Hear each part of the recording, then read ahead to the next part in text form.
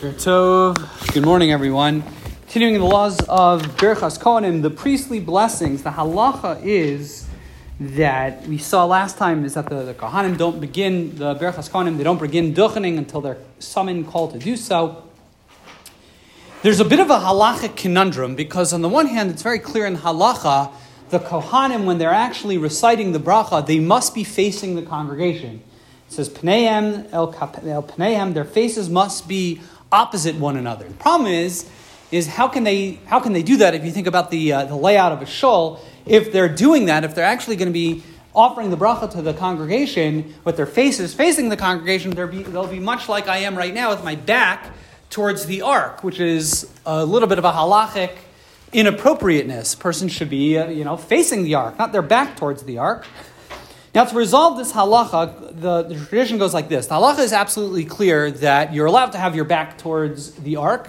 Situations like this, a rabbi speaking, it's actually derived from Birkas Kohanim, because it's for the sake of the congregation, it's to help the tzibor, so the halacha is you're allowed to face the tzibor, and we actually learn out from Birkas Kohanim. However, that's when the Kohanim are going ahead and they're actually performing the bracha when they're reciting the blessing. But what the actual bracha of Yivarechecha Hashem v'yishmerecha.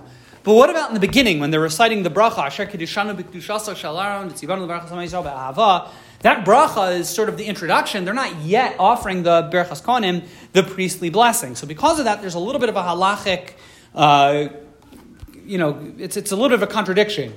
The Mechaber says that you go ahead, k'shemachazrim pneim klapei ha'am mivarchim. They first turn to face the congregation, and then indeed they recite the bracha. However, the Mishnah Berurah points out, and I believe this is the common practice, Yesh Rishonim shesfira luhu. There are Rishonim that hold the bracha zu mevarchim kodem shemachzirim pneihem. No, the bracha should not be recited with their backs towards the ark. Rather, they should recite the bracha facing the ark and then turn around and facing the front. I believe that's the Shita of the Rambam, if I recall. Hamidaktikin, says the Mishnah Berurah, those who are particular is yotzim midei shneim. We fulfill both. They start the bracha with their face facing the ark. In the middle of the bracha, and I believe it's when they say vitzivanu, when they begin the word vitzivanu b'kedushaso shel Aaron, that's when they turn.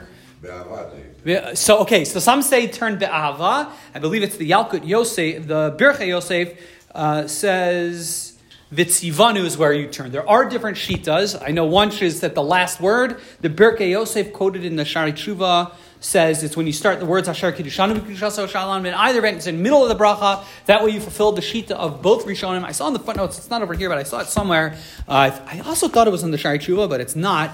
Is that whichever tradition you do, the one thing that is, I think, the overriding, halachic consideration is all the Kohanim should act unanimously. They shouldn't have some doing one, some doing the other. They should all follow the same tradition. All right, everyone, have a great, blessed day.